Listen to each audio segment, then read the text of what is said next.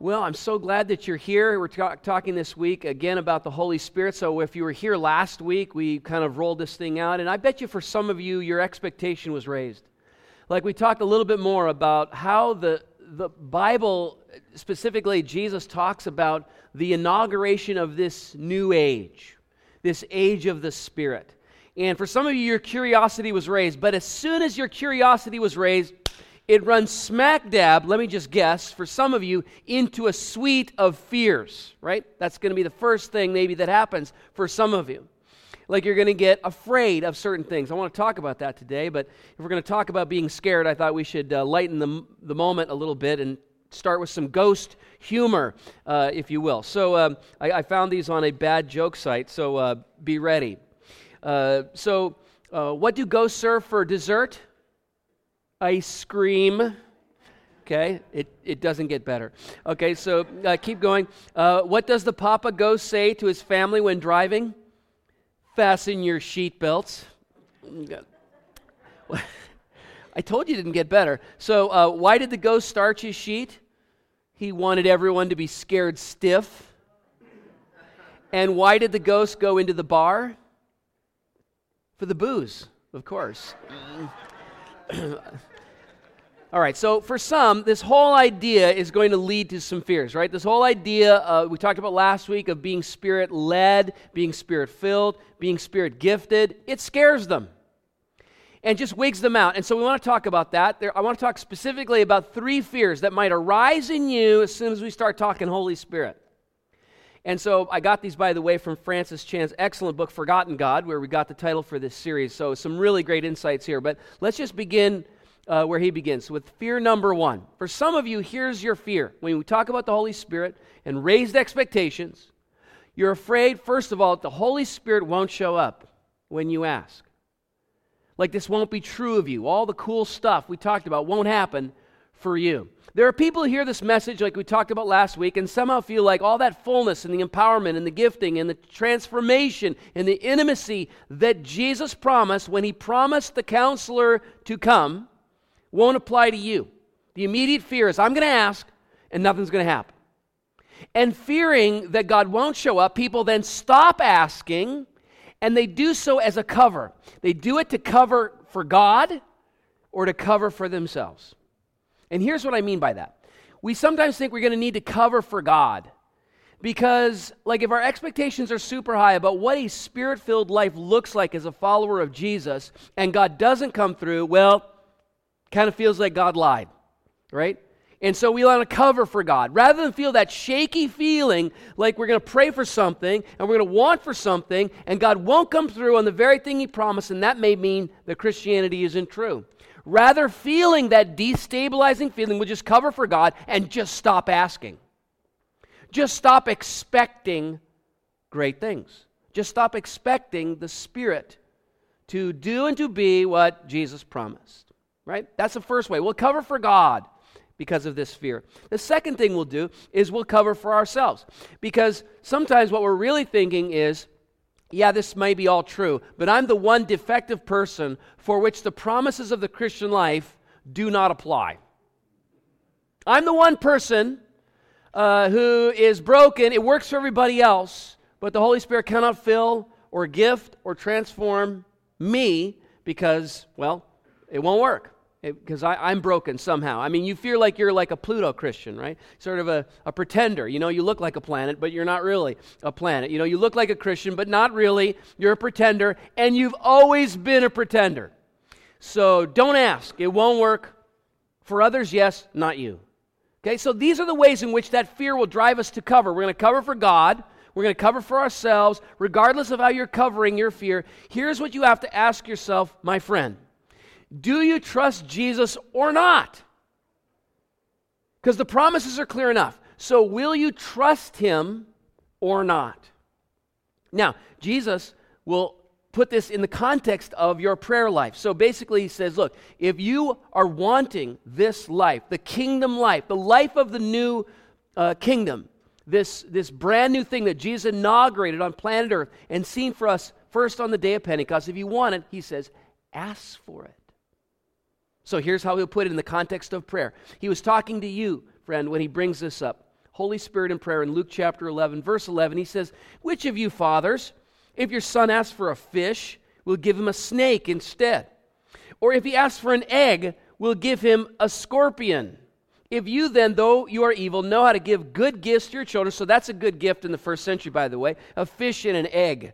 So just to note the disparity between a first century good gift and a second century or a 21st century one. "If you then, though you're evil, know how to give good gifts to your children, how much more will your Father in heaven give the Holy Spirit to those who ask him?" So I want you to get this, okay? So Jesus is telling you a very simple thing right here. He's saying, look, you are parents, and though you are broken and sinful, though every single one of us have a depravity that lives inside of us, and we can probably all recognize it, that doesn't negate the fact that you have an impulse to bless your children. That instinct is inerasable.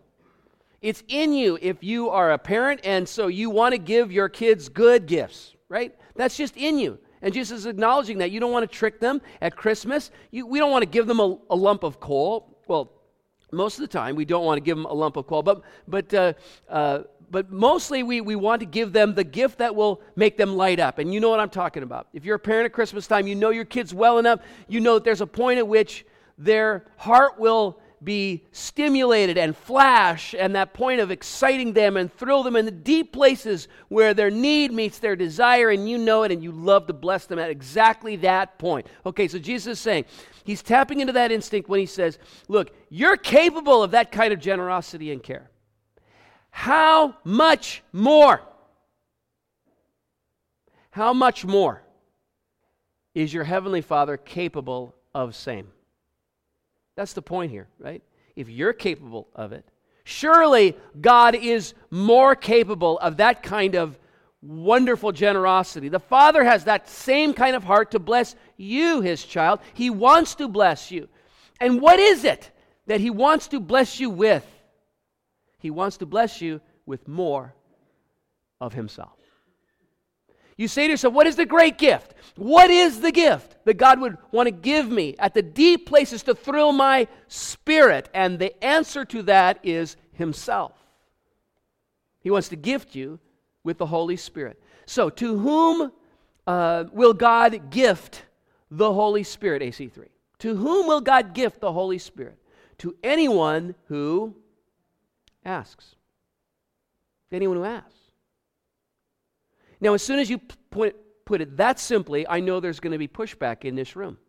Some of you are going to say, hey, Rick, you know what? I've tried that. I've been there, done that. I've asked. And Rick, nothing. Nada. Bupkis. Zip. But listen, if that's you, I just want to clarify. Maybe you should ask yourself some hard questions about this. Like, what is it that you really asked for? That's probably important for you to clarify. Because if the Holy Spirit comes to anyone who simply asks, well, then maybe you have to say, I've not been asking for the Holy Spirit. Next week, we're going to underline this. And Holy Spirit 101, you can't miss next week. Dan's going to unpack this, like some basic Christian understanding about the Holy Spirit, which is often lost because we don't talk about this stuff enough. But here's what Christians have always understood and believed about the Holy Spirit. The Holy Spirit is a person. And that's going to be the big aha next week. A person, the third person of this triune God, Father, Son, and Holy Spirit. This is how Jesus revealed the Holy Spirit to be. And so that's interesting because what you have with a person is a relationship. That's what's being inaugurated when you ask. What's being inaugurated is a relationship. And not sort of a clinical association with an energy or an it or a power or some kind of impersonal energy that performs for you. Do you understand? And maybe that's what you've been asking for. That's what you've been wanting to associate with, is that impersonal energy, force, thing, it. But that's not what you ask for when you ask for the Holy Spirit. You ask for a relationship with a person. You have relationship with people. And so, again, what is it that you're asking for? And again, to put this in the context of prayer, let's just, I want to bring out a very important prayer verse. This is from the brother of the Lord, James, who says in James chapter 4, verse 3, he's talking about prayer, but I want you to think about it in the context of our subject today. He said, you have not because you ask not. Remember what Jesus said, right? The Father will give the Holy Spirit to anyone who asks. So maybe this is true of you. You have not because you ask not. Or, when you ask, you do not receive because you ask with wrong motives to spend what you get on your pleasures. Okay, now again, apply that to the Holy Spirit and maybe some misunderstanding that you have about the Holy Spirit. What did you ask for? Did you ask for a relationship with a person? Or did you ask for buzz or pop or whir? Did you ask for energy or emotion or a miracle? Did you ask for a gifting or a feeling? What did you ask for? Did you ask for a person? Did you ask for God Himself? I so relate to this. I was in college, and there was a moment there we were studying the book of Acts, and suddenly my curiosity and my whole understanding of the life and the Spirit was piqued. I said, this is normal. This is what the church is supposed to be. A collection of people filled with the Holy Spirit, led by the Holy Spirit, guided by the Holy Spirit, gifted with the Holy Spirit, and I wanted more of the Holy Spirit, or so I thought. I was asking, and God wasn't showing up, and I was deeply disappointed in this. But you know what? I started to realize that one of the ways, the prime way that I was asking for the Holy Spirit to show up, I'll be very transparent with you, was in a specific spiritual gifting. I wanted the evidence of the Holy Spirit in my life in the gift of tongues. That's what I wanted. And I asked and didn't receive. And then I looked at this a whole lot more, and then I started realizing, wait, I'm asking as if the Holy Spirit is an energy or a source of power that I can sort of manipulate and show up in the way I want, in the way that I expect, in the gifting that I choose, not in the gifting that He chooses. And then I realized that the explicit teaching of the New Testament church was that the Holy Spirit decides on the gifts, and He distributes them just as He desires, 1 Corinthians chapter 12, verse 8. And does everybody have the gift of leadership? Does everybody have the gift of hospitality? Does everybody have the gift of tongues? And the answer is no. I started realizing I was barking up the wrong tree. And then on top of that, I realized that the prime evidence that the Holy Spirit was in me and moving and active was not one particular gift, it was fruit bearing. Okay, and this is an amazing thing. A confirmation, as all this learning is starting to fall on me, a friend of mine, who by the way was very strong in a charismatic tradition, very comfortable with the gift of tongues and all that stuff, came up to me and said, Rick, you are a Spirit-filled man. Just unbidden said this to me. And it took me aback, right, because of all that I had been praying about. I said, really? I mean, why would you say that? He said, Rick, because I see in you the expanding qualities of love and joy and peace and patience and goodness. And of course, I knew as a Bible student, he was referring to Galatians chapter 6, and this is the fruit of the Holy Spirit that is universally available to everyone who is walking in the Spirit, everyone who is filled with the Spirit. I had to ask myself, wait a minute, what was I asking for? Was I asking for a relationship with a person, or was I asking for some sort of buzz or pop or whir that would be mine, the universe, mine to control or to command? No, this is not what I'm asking for when I ask for the Holy Spirit. And so the question was, will I trust God when I'm asking for His gift? Will I trust that maybe it will the gift will show up in a way that I wasn't expecting, in a time I wasn't expecting, for a purpose that I wasn't expecting? And the only way I know how to process this fear of God not showing up is to ask. Ask for Him. And ask and keep on asking, believing that Jesus wasn't lying. And you ask through your misunderstandings of the Holy Spirit. And you ask through your lousy motivations. Just keep asking all the way through. That's the only way I know how to do it, because that's how it gets purged. That's how the bad motivations get purged out of you, is you don't stop asking. And by the way, that's a great way to deal with unanswered prayer. You just don't stop asking. And you process through the no. You process through the not yet. You process through the maybe. You process through the you're not ready. You process through all of that simply by doing one thing. And that's you ask, and you ask, and you keep on asking. And something's going to break. And it might just be you or your understanding, but you just continue to believe that He wants to give you this gift. And that, in fact, the Holy Spirit, He is already in you if you are in Christ. So there's a second fear, besides the fear that God won't show up, and you might laugh at this, but it's sort of the opposite fear. The opposite fear is that the Holy Spirit will show up. Right? See, there's some of you who are like fully convinced that God would turn you right on upside down if you ask for more of him. And you're convinced of that. Now, some of you would say, wait a minute, Rick, how could this be a bad thing? How would anybody be afraid of more of God? How could anybody be afraid of that? Well, it'd be like being afraid of being gifted a Maserati, or being afraid of $1 million being given to you, or being afraid of going to heaven, or being afraid of being a Canadian. All things that we all desire and want, of course, intrinsically, inherently, and perpetually. So, no, sadly, I think that there are people who, they want the idea of heaven or an idea of the Holy Spirit, but not the real thing. And so Tozer, this is a great author. You guys, if you haven't read him yet, you need to start reading him. He's a great thinker and pastor of the prior century. And he wrote great books, Pursuit of God, Knowledge of the Holy. Here's what he says about the Holy Spirit. He says, that you want his benefits, I take for granted. But do you want to be possessed by him?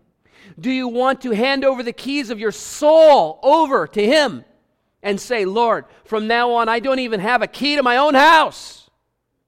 I come and go as thou tellest me. Are you sure you want this? Are you sure you desire it? Whoa, right? That is the question. And the answer for many of you right now, even in this room, might be no. I do not. I do not desire it. Now, it's certainly true throughout history, since the Holy Spirit was given, that many outside the church certainly are resisting the Holy Spirit. Jesus said the Spirit comes to convict the world of sin, and many, right to this moment, are resisting. For all of the problems they would see of an unconditional surrender to God. But friends, the great irony is that there are people inside the faith, inside the church, who are resisting as well.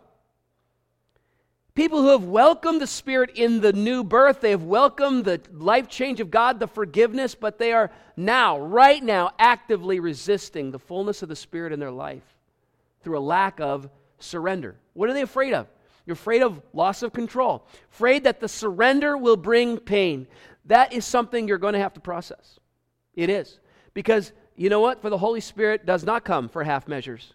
He comes to renovate the whole house, not just to redecorate one room. So you are going to have to figure that one out, friend. He comes to turn you upside down. And you know what? There might be some pain involved with that. If you need a picture, there is Eustace from C.S. Lewis's Voyage of the Dawn Treader. A lot of you have read Chronicles of Narnia, right? And a beautiful metaphor and allegory of not just the redemption event, but of all Christian living. And so in it, you kind of see this picture of maybe the painful surrender, but at the same time, in this picture of Eustace and Aslan, you also see the beauty of what God wants to do with you in surrender. Look at this. So you have the scene that starts with Eustace. You remember this, right? He's a pretty rotten kid. He's got the lousiest character probably of all the kids that are there in Narnia. He's found himself greedily in possession of a pile of gold, and he falls asleep on it, and he wakes up a dragon. The gold bracelet that he had greedily put on his boy arm was now pinching his dragon leg, and the pain was excruciating. So finally, Aslan the lion comes to this, woe-begotten figure of Eustace the dragon, right? And he's the Christ figure, as you know. So there's Aslan, he's the Christ figure, and he leads Eustace to a garden well on the top of a mountain. And Eustace somehow knows that if he could just get into the water, the pain in his leg would go away. And that water clearly represents the waters of baptism. But Aslan says, before he can get into the water, he must get undressed first, which is a picture of unconditional surrender.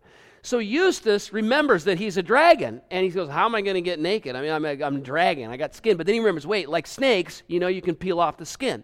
So he starts to peel off his own skin, and he starts to, I got to get undressed. So he starts tearing off layer after layer. After 3 layers, he realizes it's not working, like somehow it's just growing back. So he will never make himself clean to get rid of his pain by shedding the nasty skin on his own, in his own effort. And so Aslan says to him, you will have to let me undress you. And then Lewis describes what Eustace felt. Now this is in the first person, he says. The very first tear he made was so deep that I thought it had gone right into my heart. And when he began pulling the skin off, it hurt worse than anything I've ever felt. The only thing that made me able to bear it was just the pleasure of feeling the stuff peel off. Well, he peeled the beastly stuff right off, just as I thought I'd done it myself. The other 3 times, only they hadn't hurt. Then he caught hold of me. I didn't like that much, for I was very tender underneath now that I'd no skin on, and threw me into the water. It smarted like anything, but only for a moment. And after that, it became perfectly delicious. As soon as I started swimming and splashing, I found that all the pain had gone from my arm. And then I saw why. I had turned into a boy again. Friends, some of you are afraid. You ask for more of the Holy Spirit because there's going to be pain. You get it. And I would say that you have a realistic picture in this sense. There will be change in the surrender. In the full surrender, your life will get turned upside down.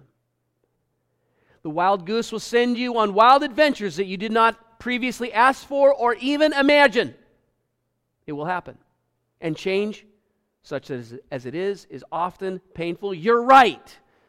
Surrender means change. But what you're wrong about is the end game. You're just wrong about the end game. You're wrong about how beautiful it will be. Maybe that's what you failed to understand.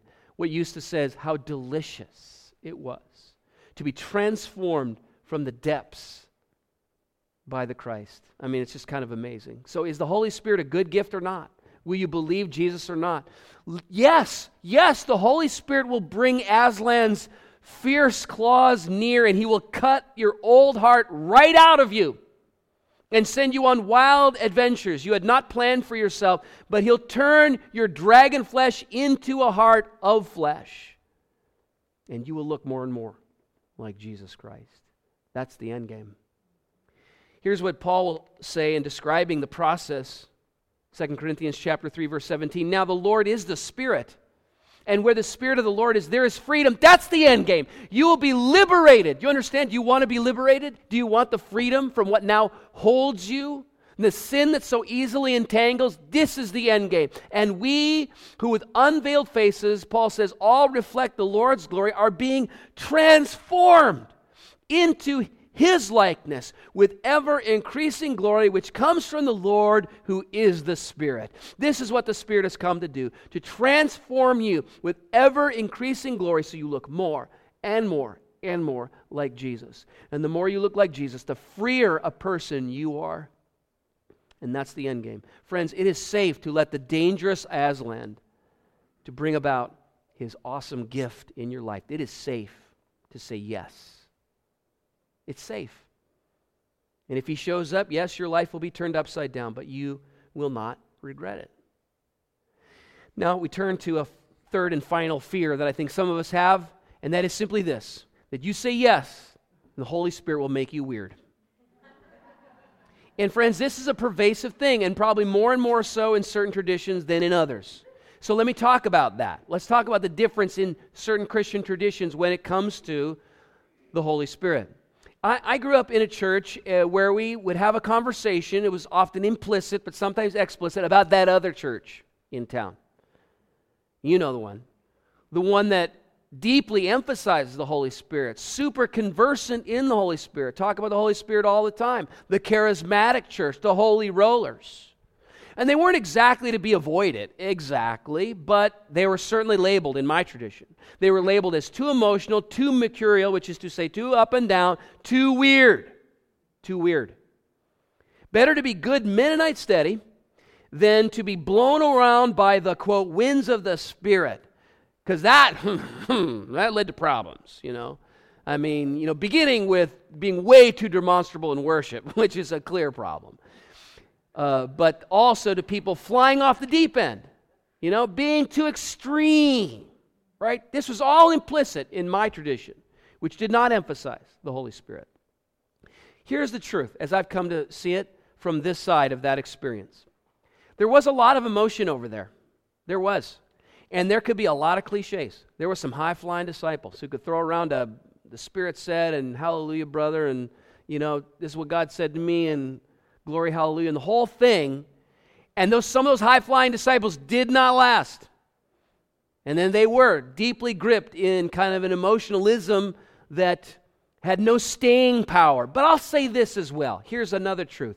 That underneath the critique of them, many of us were just worried about being weird.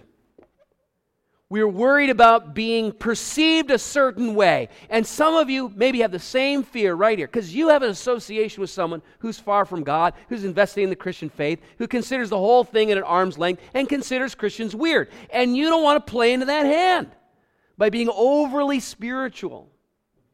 So maybe this is your fear. But listen, friends, maybe we need to decide between what is common in the Christian church and what is weird. Right?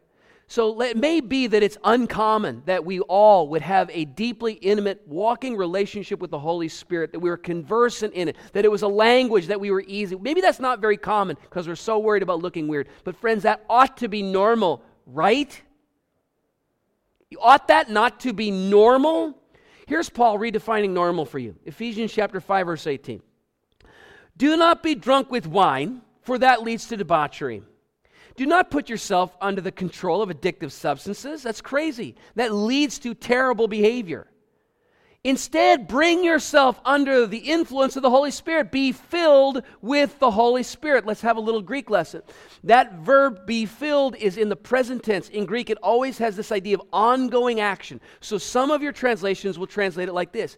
Be continually filled with the Holy Spirit. Don't be drunk. Don't bring yourself under some other foreign substance control.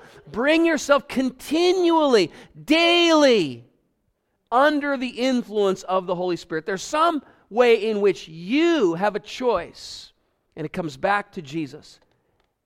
Ask and keep on asking. This does not mark sort of the defining moment where you're filled with the Holy Spirit and then that's it, one and done, and your relationship with the Holy Spirit is static after that. This marks a continual, daily, renewing relationship with a person. And that ought not to be weird. That ought to be normal. And maybe it's not common, but it should be normal. I was reading the Stephen King novel, The Stand. He's got some great fiction. And this is a great book about a deadly flu virus the U.S. government develops and accidentally unleashes on the world, infecting person after person. And as the book progresses, you start to realize that the whole human race practically is going to die from this virus. It's out of control. So early on, the focus is going to be on the very, very few people who are going to be immune to the virus for some reason and are going to survive the flu-pocalypse. Okay, so that's the premise of the book. Here's the thing. You realize that even if the whole world gets the disease, it's not normal. Right? The disease is not normal. It's common. It's so common that almost the entire population of the earth is decimated by it, but it's still not normal. Friend, if the whole world is sick, health is still normal. You understand? And in the same way, being filled with the Spirit, being guided by Him, being empowered by Him, being comforted by Him, being spoken to by Him is normal. No matter how common it is. It's normal. It is the normal Christian life. So how do you deal with this fear of weirdness? I want to say Paul will give it to you perfectly in one single verse. He will help you surround it on both sides. So here's what he says to the Thessalonians, 1 Thessalonians, a little letter in the back of your New Testament, chapter 5:19. He says, do not put out the Spirit's fire. Do not treat prophecies with contempt. Test everything. Hold on to the good. Avoid every kind of evil. He surrounds this whole weirdness thing on both sides. And how does he do it? First, He's basically saying, don't get cynical. That's the first piece of this. In other words, care more about putting out the Holy Spirit's fire, the risk of that. Care more about that than you do about looking weird. Don't shut it down. And why would anyone want to shut down the Spirit? Why would anyone want to shut it down? Well, I'll tell you why. Because sometimes people use the Holy Spirit to bully other people, to spiritually manipulate, to get something, to look spiritually superior, to shield themselves from criticism for deeply immoral or immature behavior. That's why. That's why you'd shut it down. You'd have a bad taste in your mouth because all that stuff. So you're once burned by this overly spiritualized version of Christianity, and what do? You get cynical, and you shut it down. You say, no, I'm not talking that spirit stuff. It's just weird. You shut it down. You get cynical. Paul says, don't go there. Don't do that. Don't get cynical. Don't despise prophecy. Now, by the way, that's not maybe what you think it is. It's not like somebody, predicting the future. The way the gift of prophecy worked in the New Testament church before they even had a canonized Bible that was transmitted around the churches is the Spirit spoke through people who had this impression of thus saith the Lord. This is what God is saying. God told me. I feel like God is saying. And what Paul says, when people talk like that, when they are talking about this intimate relationship with God through the Holy Spirit, don't assume nut job. Okay? That's what he's saying. He's saying, don't shut that down automatically. Why not? Because the Spirit's fire is how we know God's nearness and comfort and voice. So don't shut it down. That's the first bumper. Here's the second, next verse. But what should you do? Test everything, right? Don't assume that everything that claims to come from God does come from God. Instead, test it. Now, what would be one key ruler, a guide by which we might test something that claims to come from the Spirit of God? Scripture, exactly. The objective measuring stick of Christian Scripture. So look, we believe that the Holy Spirit inspired this word. And it's codified for us here in these 66 books. And now people wrote it, of course. Don't think that Christians kind of have this dictation model of what the Bible actually represents. That's Mormonism, that's Islam. For Mormons and for Muslims, their book came to them literally like golden tablets, man, fell from heaven, like dictation model. But Christians believe that God worked in and through the prophet. And you can actually see the prophet's own personality that shows up inside the Scripture or in a letter written by Paul. But that doesn't mean that the Holy Spirit didn't carry that person along and that the result is now inspired by the Holy Spirit. That's what we believe. And because we believe that, here's the logical result of that. The Holy Spirit will never speak in contradiction to you what He said already in the inspired Word. That makes sense, doesn't it? That He's not going to tell you something that contradicts what He already said to everybody through the universal application of the Word. And so He's not going to speak to you in a way that directly contradicts His clear instruction from yesterday. So if the Holy Spirit is leading you to leave your wife of 30 years, I'm not buying it. And so the Holy Spirit is leading you to avoid church gatherings, I'm not buying it. And if the Holy Spirit is leading you to be lax about addictive substances, I'm not buying it. And guess what? I picked those three examples not to be ridiculous, but because people have tried to make that case to me in those exact three areas. And why am I not buying it? Well, I'm just not buying it because it contradicts what the Holy Spirit has already expressly said. So the way you address this fear of weirdness is to ride this balance tenaciously. Do not quench the Spirit's fire in a person's life. You don't assume an internal impression, a gifting, a direction is always subjective emotionalism. It might be, but don't assume it. Don't be cynical. Don't let your material side cause you to be cynical. On the other side, you don't accept everything that claims to come from God as valid. You test everything. You test everything. And now when it comes to your relationship with the Holy Spirit, you don't play that God card haphazardly, you understand? Really important. Have you noticed, by the way, if someone is in a relationship and you're talking about some questionable action that they're thinking about taking, and as soon as they throw the God told me thing, it shuts down everything? Like boom. It's like, well, I guess God told you. Now we're not talking anymore. Now we're not dialoguing. We're not discussing. We no longer see in a glass darkly, as Paul said. You apparently see perfectly clearly, and there's no discussion or debate or dialogue. So there's a time for that, friend, but it's never without first being willing to have those impressions checked in humility, because you also, like me, see in a glass darkly. So because of that, we test these impressions against Scripture first, against trusted Christian counsel second, okay? So finally, friends, what are you going to do with all these fears? You have to work through this, and you have to work through it first, establishing your own expectation, not based on what you think is weird or not, but based on how the Spirit life was first laid down for us by the New Testament community. You got to read John 14, where Jesus sets the expectation of what it's going to be when the counselor comes. You have to read the book of Acts. You have to read Romans chapter 8 and analyze as you do and see as you do that there's nothing queer or strange or eerie about the Holy Spirit. There's nothing to fear. And if you feel today in your heart a longing, if you feel in your heart today a depth of spiritual intimacy with God that you are called to, that you cannot muster on your own, if you feel that there are mystic depths of power that you have not heretofore had access to, if you feel there's a fruit that must be born in your life of new character and victory, and you must have it, if you're feeling all of that, then I say this to you: come and lay down everything as you ask, because the Holy Spirit cannot fill what He cannot have. He will not fill what He cannot have. And so that's on you. The full and complete repentance, the total surrender, and then the ask. Come, I say, ask. Ask boldly. Ask often. Ask daily.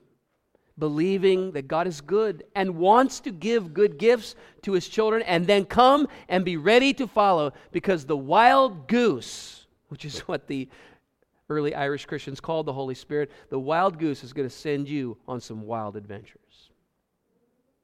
And some of those adventures might be in the way in which you process unanswered prayer. I say that by way of transition. I want to invite one of our elders up here, Wayne Clinton. He has an announcement to make to you today. And sometimes when you are living in the Spirit, some of that relationship is processed through answers to prayer that come back as no or not yet.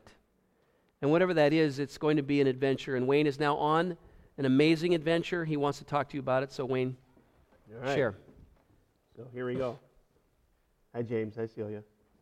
Love you guys. So I've been having some health issues.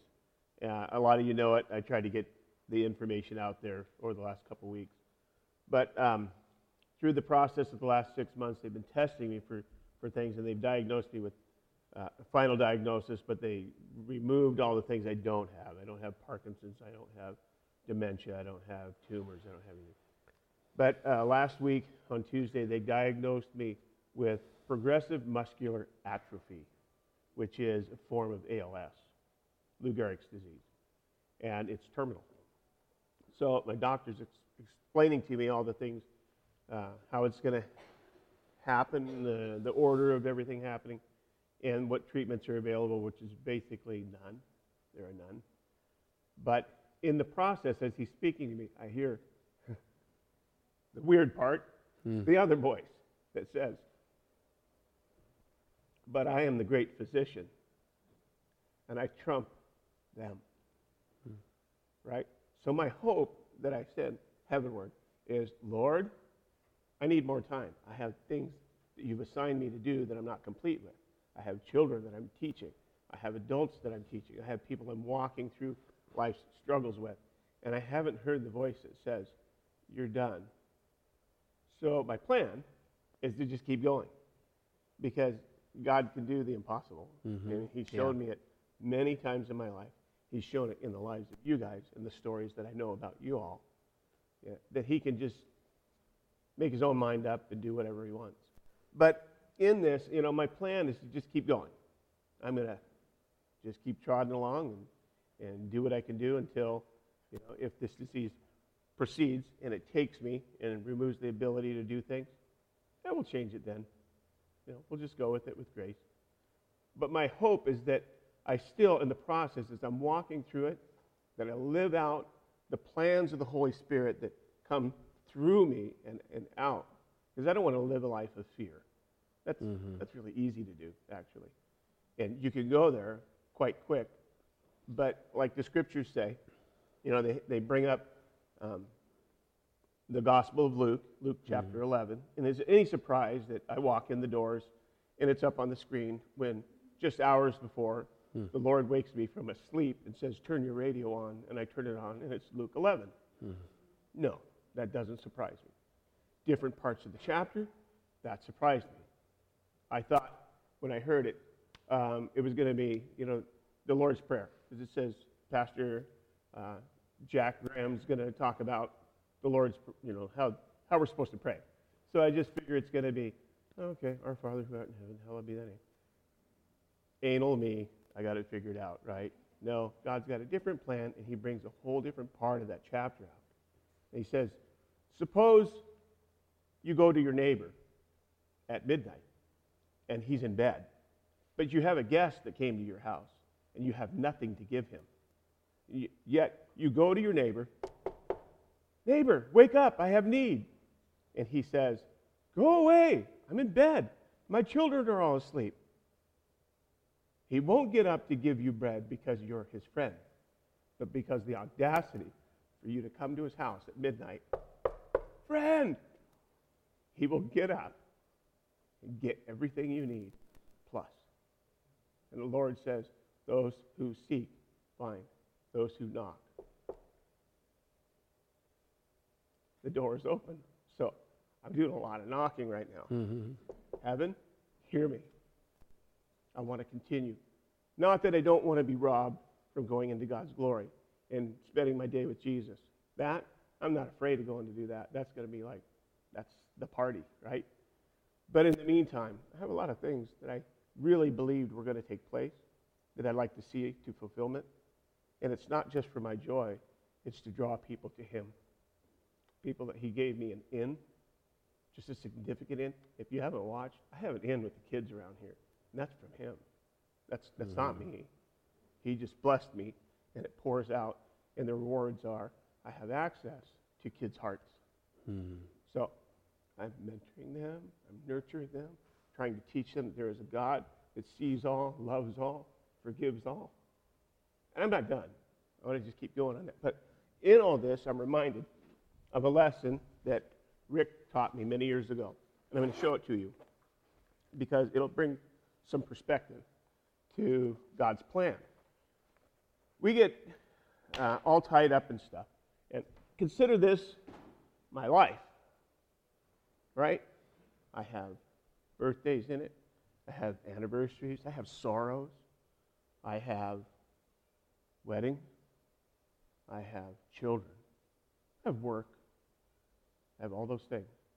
But in it, I get all caught up in it, right? But that life is not this life. This is this life. This is eternity. This is the life we all get caught up in. All the troubles and worries. I'm not going to make that. The appointments, the tasks, the joys. But this is where it's at. So we're supposed to live this for this, right? And I'm just asking for a little more of that for some of this. Mm-hmm. So I covet your prayers and your petitions on behalf of me and Connie and my son Brian and the Lincoln children and Greg and Jenny. You know, they're like they're my tight little social group. And should this take its course and I'm gone, they'll need y'all. So walk this with me. Mm-hmm. Don't treat me any different. I just might be broken one day. Mm-hmm. But we're going to talk more about it in extended. So. Yeah, so I wanted to let you know, so for some of you this might fall on you a little bit like a bomb because Wayne has cut a wide swath at AC3 and touched a lot of lives. So you want to ask about the diagnosis, about what comes next, about what he's thinking about his spiritual life, about your spiritual life, about unanswered prayer. We're going to talk about that in extended, okay? That'll be in a couple minutes. If you got children who, being beautifully affected by Wayne and his ministry, you might want to talk to the Creek Kids leaders about this, about how to break that to them, how to talk to them about it a little bit. We also have some resources on the website. And also, if you just want to talk to someone, like a pastoral counselor or somebody from our staff, just call the church office, make an appointment. We're going to be available on Tuesday night, 7 to 9. Just show up, and there'll be somebody here, or Wednesday afternoon, or just call and make an appointment, because maybe you need to process this. We are going to be here for you, and we're going to be here for Wayne. Yep. And so let's pray now, and let's ask, because we've been called by the Master to ask. Father, we do ask and keep on asking, and we knock and we keep on knocking, and we seek and we keep on seeking, because we have a good Father in heaven who loves to give good gifts to his children, and we believe that. So, Lord, we ask for the good gift of physical healing for Brother Wayne. We ask that you would lift this, take it from him, knowing instantly that if that day happened, that the glory would go to you, that the spotlight would be shown on the grace and power and wonder of Jesus Christ. And so for your own name's sake, Lord, we pray that you would lift our brother up and remove from him the ailment. But if you do not, then we trust that a good Father has something even better, something that's somehow mutually opposed to saying yes to these prayers, and then we trust that that's going to be true. And so, Father, we look to our brother Wayne to show us, because he's showed us how to do a lot of stuff. He showed us how to teach. He showed us how to prioritize Jesus. He showed us how to walk through the waters of conflict resolution and peacemaking. And now, Lord, may he show us how to walk through the valley of the shadow of death. And so, Lord, we pray that in Jesus we'd live well, and we would know because of the gospel how to die well. And that, Lord, is our inheritance and the reason why we have trusted in him. And so we pray all of this in his powerful, beautiful name. Amen. Amen.